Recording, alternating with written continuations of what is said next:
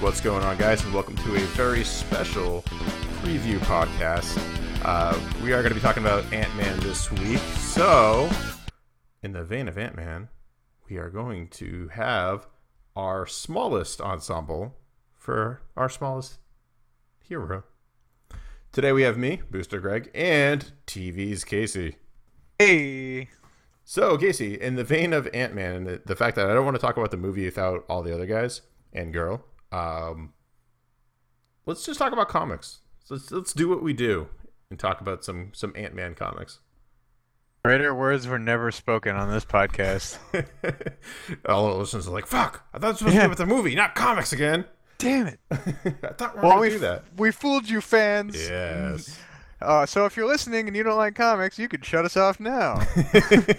But don't, because But please don't. We might make you laugh, and that's what we're really doing this for. You might enjoy it. You might learn a thing or two about Ant-Man that you didn't know that you can bring when you see Ant-Man.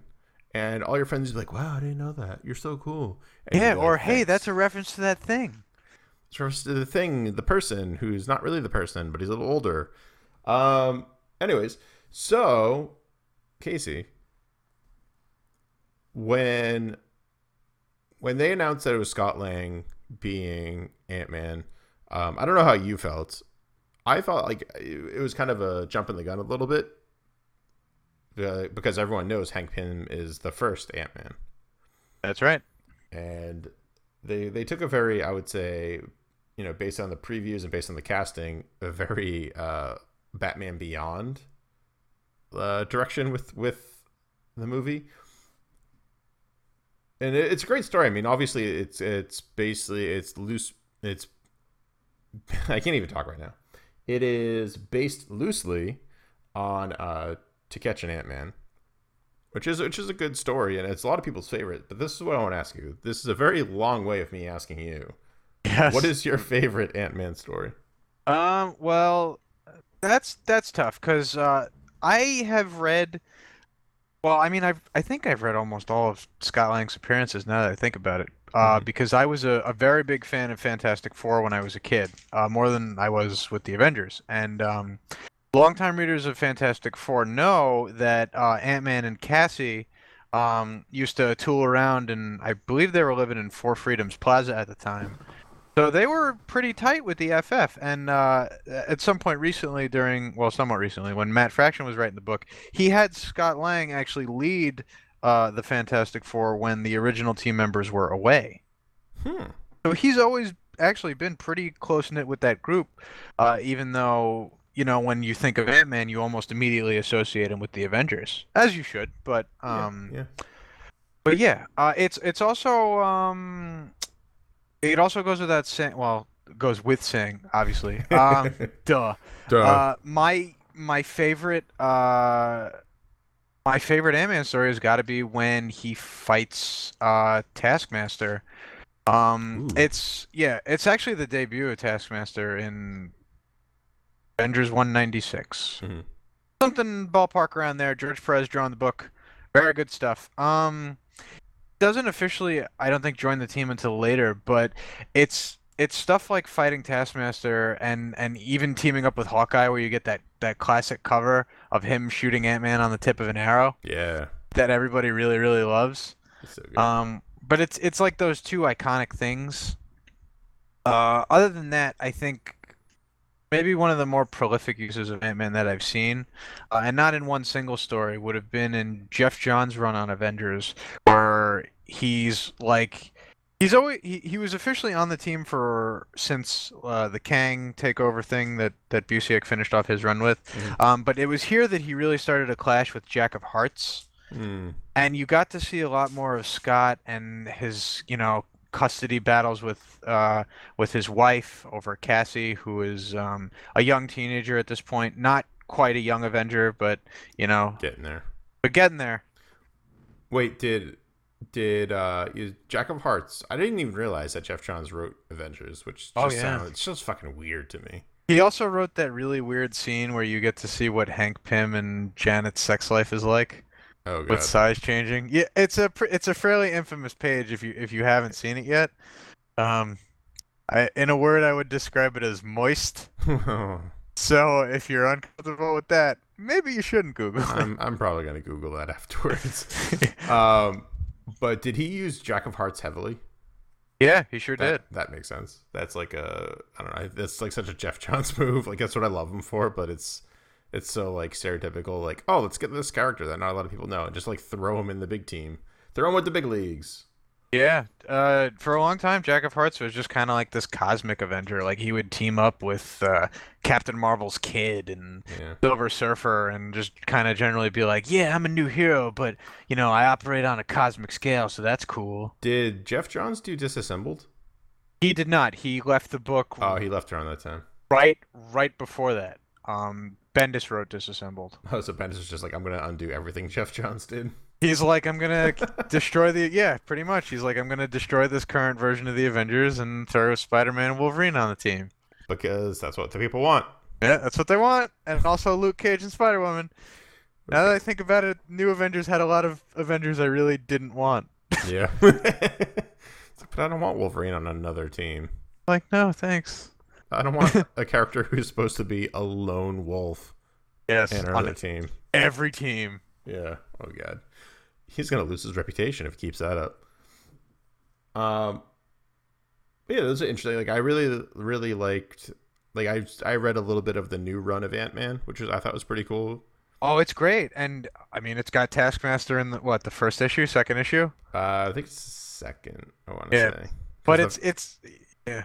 well, yeah, I remember the first one was all about him trying to get a job.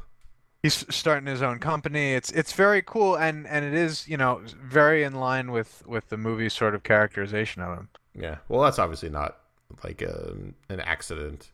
Oh, no, but in that same way, it's also true to the character in the history of his years as in comics before the movie was really conceived. I mean, obviously he's getting more publicity Yeah. because of it, but it's good to know that it's a two-way street with how its character works. Like it's not a drastic change. Yeah. Well, something I want to say. I was going to save this for Thursday, but I don't think I'm going to get a chance to say it.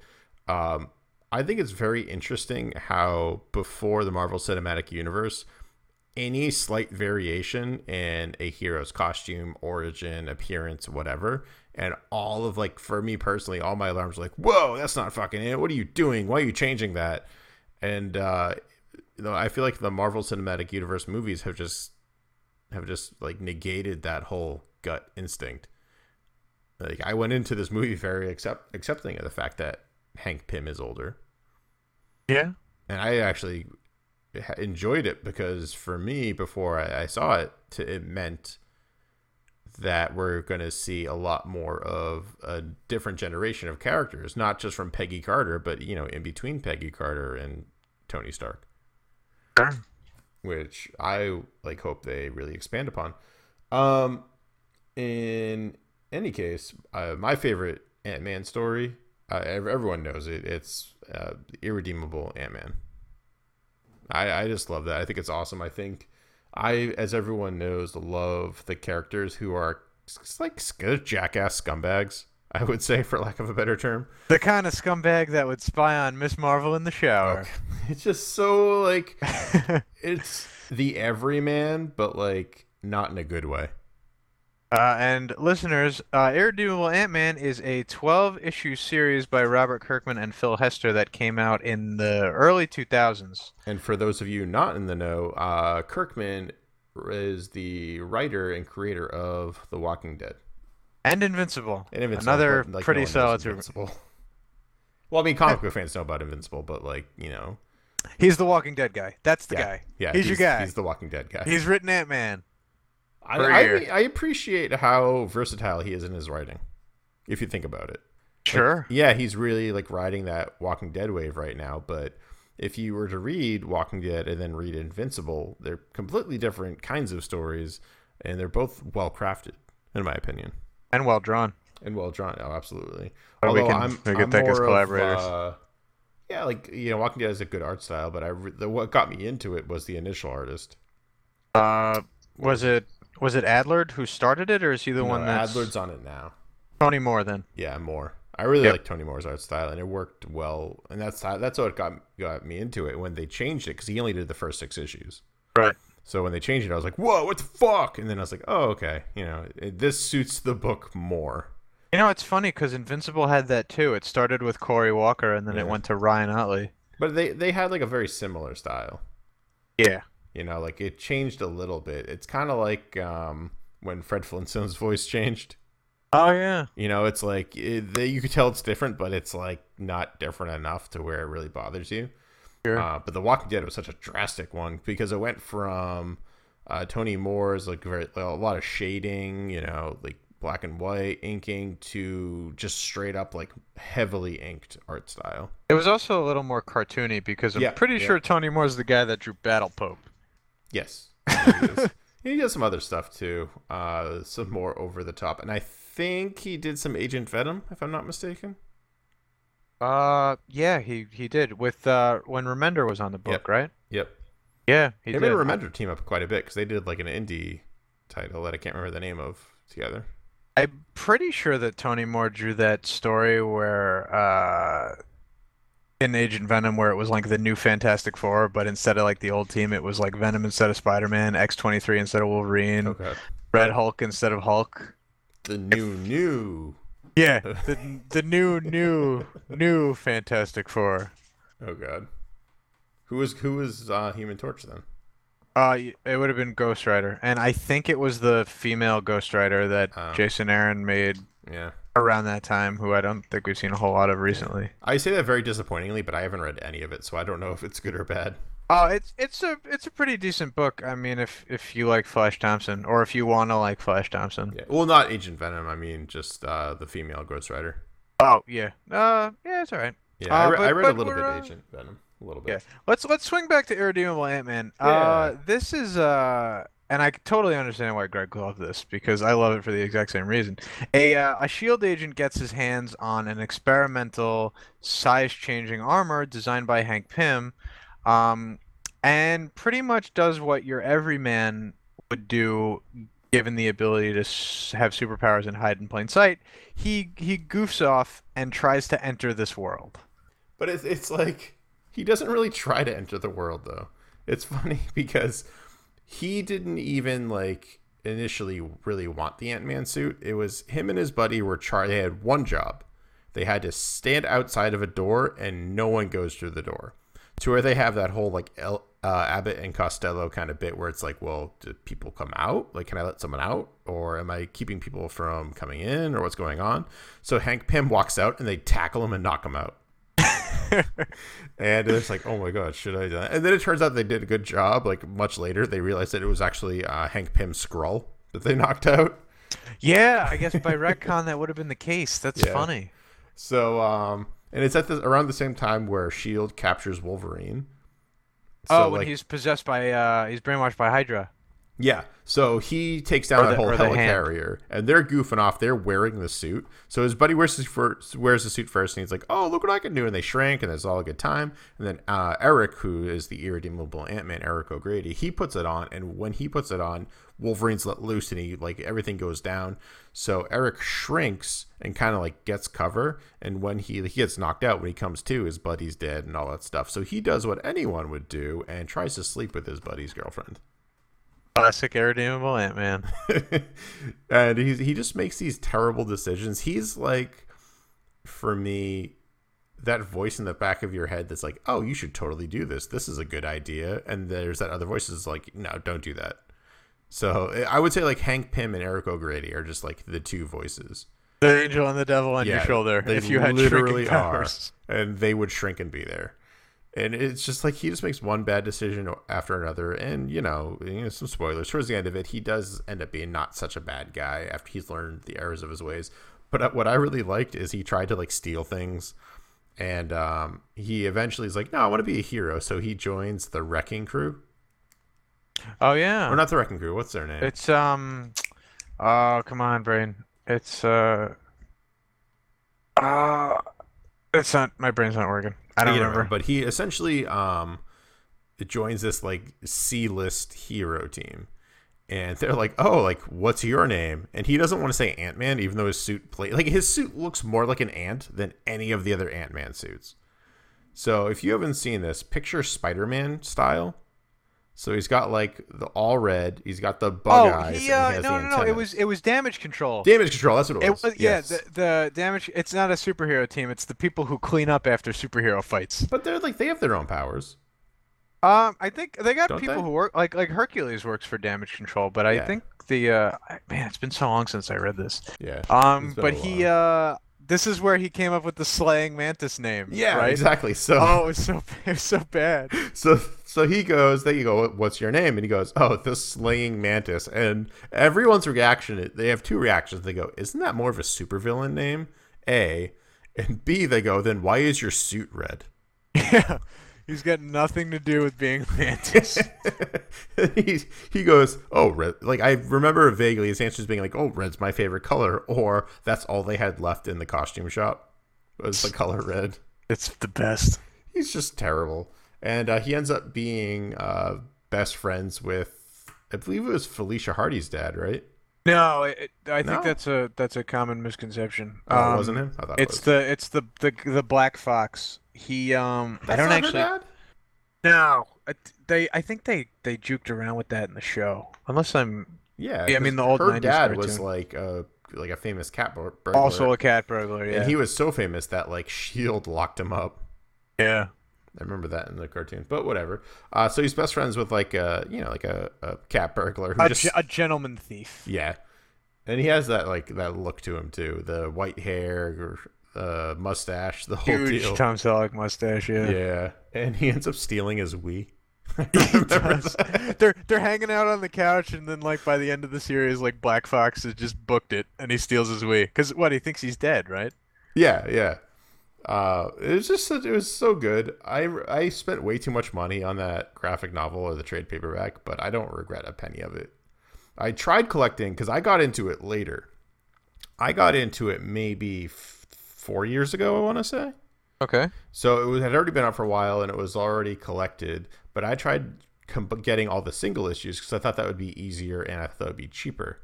But Oh, it was man. well, I went to a couple cons too, and I picked up like maybe 3 or 4 of the issues. So I got like a good chunk of them. But I just went to my local comic book shop and I saw the trade, and I was just like, and I already read a couple of the issues. I was like, you know what, I gotta like this needs to be complete. I need to finish the story, and I don't regret it. It's my favorite Ant-Man story thus far, and probably one of my favorite comic stories too. Yeah. O'Grady went on after his series ended to do a lot of other fun stuff. Like he joined the Initiative, and he got into a conflict with Cassie Lang, Yep. who at this point has been a Young Avenger for a little while as Stature. Yep. Um, and I love Cassandra Lang. I've liked her when she was a hero in her own right in like the Spider-Girl universe, Hmm. where she's pretty much the leader of the Avengers as Stinger. Nice. But in when they're on Camp Hammond, Eric is just being a total jerk, and he finds that his suit can grow. Also, as the first time he discovered it, and he's like cracking some wise because I think Taskmaster's there as well, and he's talking about like the last Ant-Man, and he's like, yeah, the guy before me was just some loser who was some thief who thought he could join in the Avengers just by sneaking into their compound or whatever. And then Cassie's like, "That's my dad you're talking about." And he's like, "Whatever." And I'm pretty sure he hits her with a bus. And Sounds about right. yeah, you have these giant. I mean, Hank Pym ends up joining the fight too, like because they're like squabbling. And the Taskmaster whips his shield around and he takes out all their ankles and they just collapse. Okay. And it's like lesson one, kids. The bigger they are, the bigger the target. And I'm just like, nice. Yeah. I mean that the Initiative was a good read as well. I mean, if you wanted to start a series about the lesser known characters that go through these major events, it was definitely worth it. I don't think I finished it, but it is probably the best book to follow up after Civil War. yeah. I mean, other than Captain America, for obvious. Yeah. He totally gets shot reasons. Okay. But Scott has. I was gonna go back to John's Avengers real quick too. One of his real defining stories is him and Jack of Hearts not getting along. And it actually leads into a great story for Jack where he sacrifices his life to save his daughter. Hmm. And from there, you really see, for as brief a moment as it is, Scott's been a hero for a while, but he now understands, the essence of sacrifice. Hmm. Maybe, and even though he himself dies not much after that because of disassembled, he comes back to life by way of time travel, and he's really got an interesting head on his shoulders, and also in the wake of his daughter dying, which is Yeah. rough too. That was in Avengers: Children's Crusade, which is great as well. You know, Yeah. I never finished that. I read like I think half of it. oh yeah. Obviously, sorry about the spoiler, I No, guess, no, that's fine. I mean, but it's it's been what 3, 4 years, maybe two, gosh. between But two and yeah, four since Child's it's Crusade. it's it's such an interesting development for him to see Jack sacrifice like that, then see his own daughter sacrifice herself, and he's completely pulled out of the time stream, and it's like, he gets his life back, but at what cost? Yeah. And he goes on to lead the FF and gets his revenge on Doctor Doom, which I have mixed feelings about, but it was done. I mean, about the way it was done. I like Mhm. that it was done. That they didn't just kind of hand wave, oh, Doctor Doom, is responsible for this murder, and Yeah. we see Scott consumed by grief, but at the same time, it's like, is Ant-Man really going to beat Doctor Doom? At the end of the day, you think, I don't but know. The Atom can beat Darkseid, oh yeah, I guess you're right. so I wouldn't count him out. It's like a bullet. That's it, man. He's the tiny thing with man strength. I was so I was super pumped when I saw the movie, and I was trying to describe it to my dad, who doesn't like, he watches the comic book movies, but he just like watches them for entertainment, and that's about it. He doesn't care about the continuity. He doesn't care about like all of the intricacies that I really appreciate about it. So he goes, "Oh, that looks stupid." I'm like, "No, it looks awesome." He goes, "He just shrinks. It's stupid." And I was trying to explain that, like, yeah, he shrinks, but he keeps his strength. It's just in a smaller, container. So it actually does more damage. And he just like looked at me like he didn't understand what I was saying. And then I said, "Like a bullet." And he kind of went, "Oh, okay." And then kind of There, like walked away. if the trailer didn't hammer that line home enough, it really makes for a great explanation to your old It parents. really does. Not one that they can fully grasp, but whatever. Uh, I had to explain it to people at work where they're like, "What's so interesting about Ant-Man? I mean, he keeps his normal man strength at ant size." And I'm like, just you know what it is? It's like watching the Hulk fight, just on a different scale. yeah. That's it. He does the Hulk jumps, he lifts up big stuff and throws it. Um, I mean, all stuff that you see in the trailer, so it's Now, nothing crazy, well, but now does he? So this is what I didn't understand, and I want to kind of bring it back to you. Does he keep his strength as well in terms of what he can lift up, or does that kind of shift as well? real the way that pin particles have always worked is that you have your basic human strength. So you figure Yep. Scott Lang is a man of fairly average build. Let's say he's 5'10" and 160 pounds. Is that Mm-hmm. too light? Maybe Like maybe one. 100, maybe 180. He's muscly. Yeah. I don't know. Definitely a fit guy. Yeah. So, 5'10", 180 pounds. Let's say he could maybe lift 300 Yep. because he's fairly well trained. So you shrink down to the size of an ant, you can keep that strength. So you are half an inch tall, let's say. I think that's even being generous. You can Yeah. lift 300 pounds at that At size. that point, it becomes a balancing act, though. Yeah. And then it's the same thing when, like they say, when you have that much force exerted on such a small area, it really does do a lot of damage. Hmm. Ant-Man can mess up a guy real bad if he's hitting with the entire force of his body, which he would be because he's doing a giant leap, Hmm. you know? Yeah. And then if he grows, I mean, obviously it's a Ant-Man, so we don't know if he can grow. We don't see him grow past, a larger human size. We assume that maybe one day, hope one day, he may grow. But at that point, his strength starts to scale up. So, like Hank Pym at his biggest, I guess maybe more than 60. In Ultimates, it was 60 feet, but I'm pretty sure he could go bigger than that. He can lift about 50 tons. What if he just kept his proportionate strength? God, I don't think he'd be able to so stand up. It's like He's this. just useless. He just topples over, or like a breeze takes him. Be awesome. Yeah, that's the whole the square cube law thing, which is what I guess nerds use to be like, that's why Hank Pym isn't cool. He doesn't keep his volume over his surface area. Blah blah blah. Now it's starting to sound like math class. Oh yeah, forget that. Hey, this guy controls ants and he punches stuff super hard at tiny size. Go watch that. Do it. I don't know. I know. Are there hot chicks in it? I only watch things with hot chicks. So Yeah, well, it's definitely got one hot chick. It's got Kate from Lost. yeah, you're right. And actually, Yeah. Haley Atwell's kind of hot. Yeah, I mean, for as brief as she's in it, sure. Yeah, sure. But hey, Oh, fine. and I thought.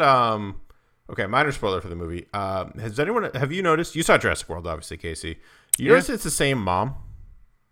Yeah, that's weird. It's like just the summer of her. I went to go see it with my buddy, and I turned to look at him. I go, "Oh, dude, she's in this movie too." Oh, Fancy running into you here. Yeah, right. Like, oh, I guess you're mom in both films. She's just gonna be typecasted as a mom from now on. She needs to be more typecast as Cheryl from Archer.